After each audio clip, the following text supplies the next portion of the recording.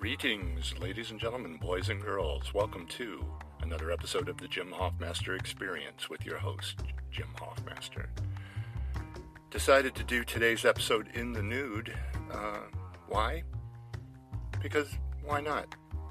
And now that I've burned that image into your brain, on with the show. I just saw a short time ago that Joel Schumacher has died at age 80. I have to confess, I've held it against Joel Schumacher for many years. The trashing, in my opinion, that he did to Batman with his Batman Forever and Batman and Robin. And now that I hear about his passing, I do actually remember that he also directed Lost Boys and what else? Oh, St. Elmo's Fire, and I think Phone Booth with a nice little thriller with Colin Farrell, and probably a great deal of other movies that I at least moderately enjoyed. But the reason I mention his passing is basically because I've been thinking about it a lot these days. When celebrities die, Jim reflects on when celebrities die, particularly if they are celebrities of a certain age, like 80, say, like the late Mr. Schumacher. I don't tend to feel very much, or at least not as much as a lot of people do, because there seems to be a lot of weeping and wailing. Oh no, this movie was my favorite movie, or this experience was my favorite experience, that kind of thing. And I'm not talking about, of course, if I don't know if Schumacher had kids or not, but if he has, kids or partners or whatever, people who knew him, yeah, of course, they get to be sad. I'm talking about the general public who only really know him from his cinematic, output. To me, Joel Schumacher dying really doesn't mean anything, because you know what? St. Elmo's Fire is still out there for me to watch, should I want to. Ditto Lost Boys or Phone Booth or any of those other movies that I'm too lazy to look up on IMDb right now.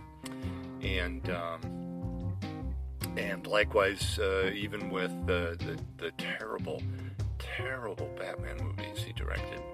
Did I mention they're terrible? Oh man, they're terrible. I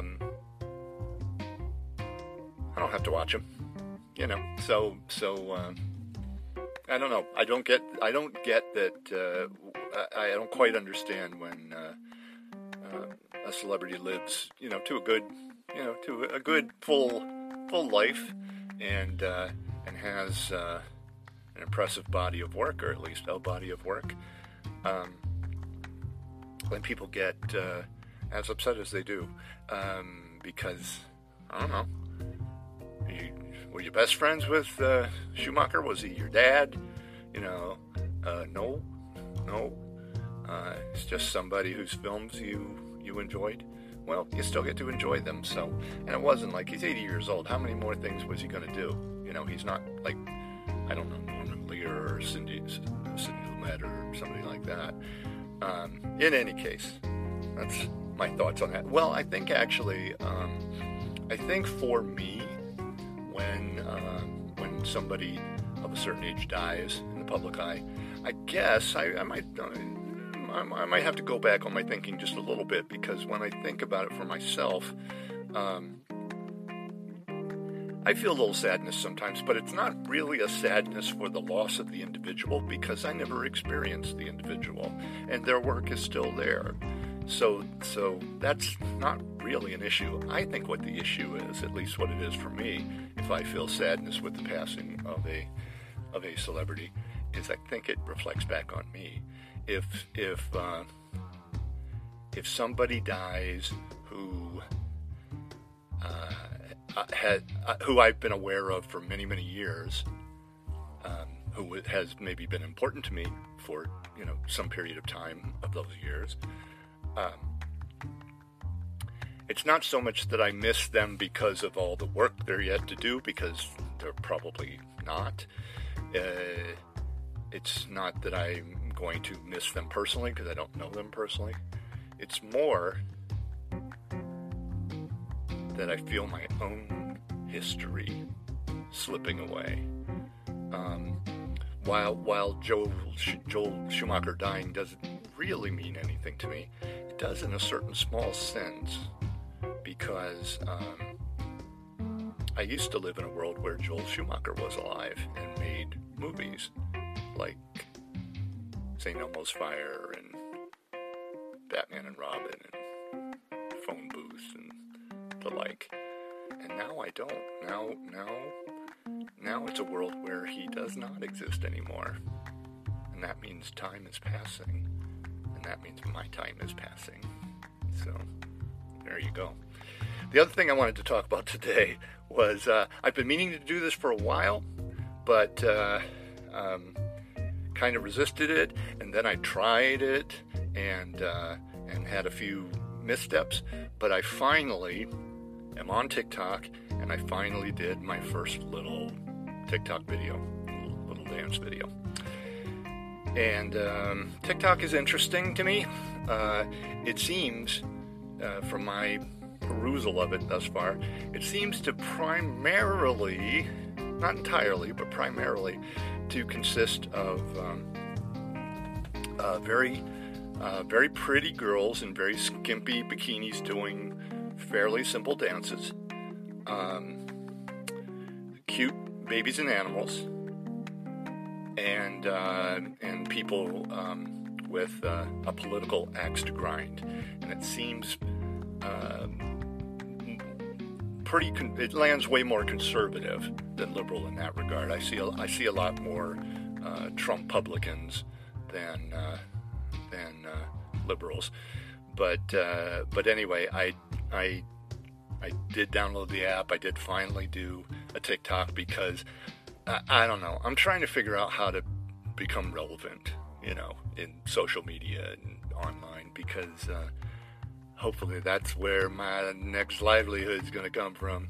But anyway, yesterday I opened TikTok late, I think, in the evening, and was scrolling through, just checking things out, and there was a gentleman who was doing a video a dance video in top hat and tails, in the outdoors, and had filmed it in a way that you do not see his face close up, but it's to my eye very apparent that he's in blackface, or he's emulating or creating a blackface effect. And so I checked his comments, and sure, some people called him on it, and he got trollishly angry about it, whatever. I said a rather innocuous thing. I don't even remember what it was. Something like, "Oh, I see what you're doing there. Good luck with your attempt to stir controversy," or whatever. So he jumped on me, and I think there was like one or two more exchanges before I just blocked him, because really, who gives a shit? But it's making me think. It's still making me think about the world I live in. So here's this guy who actually quite a good dancer. It's a good video. I'm a big dance fan. I'm a big tap dance fan, and he was quite good.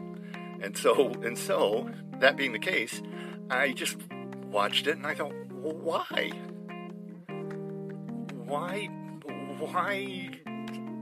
that attention?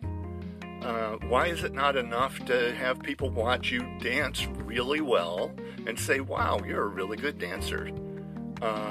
Why the extra bit?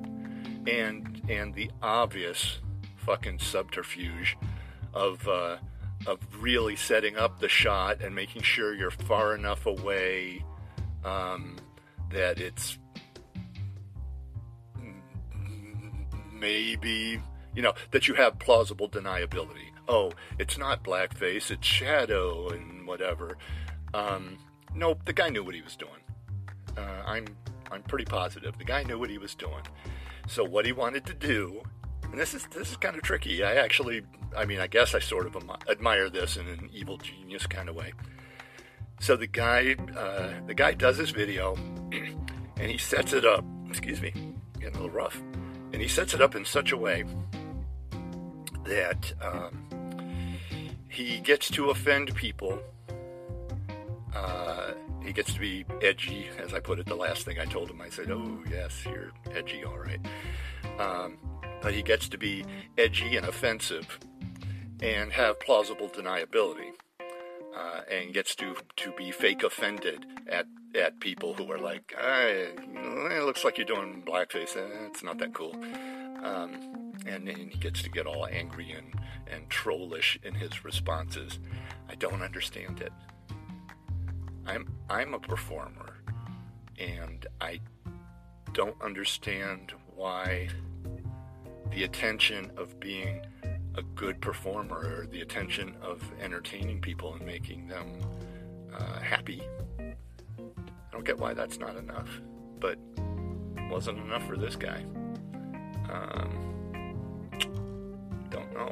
Don't have an answer. But I'm very curious, because it's not like he's the only one out there who's out to get the angry response. Who's just kind of out to fight with people and have and gin up conflict. Because really, that's the hill you want to die on. No, it only looks like I'm doing blackface. I'm really not, and it's your fault for thinking it. Nope, it's your fault for filming it exactly the way you did, knowing what the fuck you were doing, you piece of shit. Oops, it seems like I have an opinion about this. But anyway, on that note, I just decided today I'm not going to talk very much about me, because, there's not that much about me going on right now. I would just say a few things that were on my mind, and they've now been said. Hope you enjoyed it, and talk to you soon.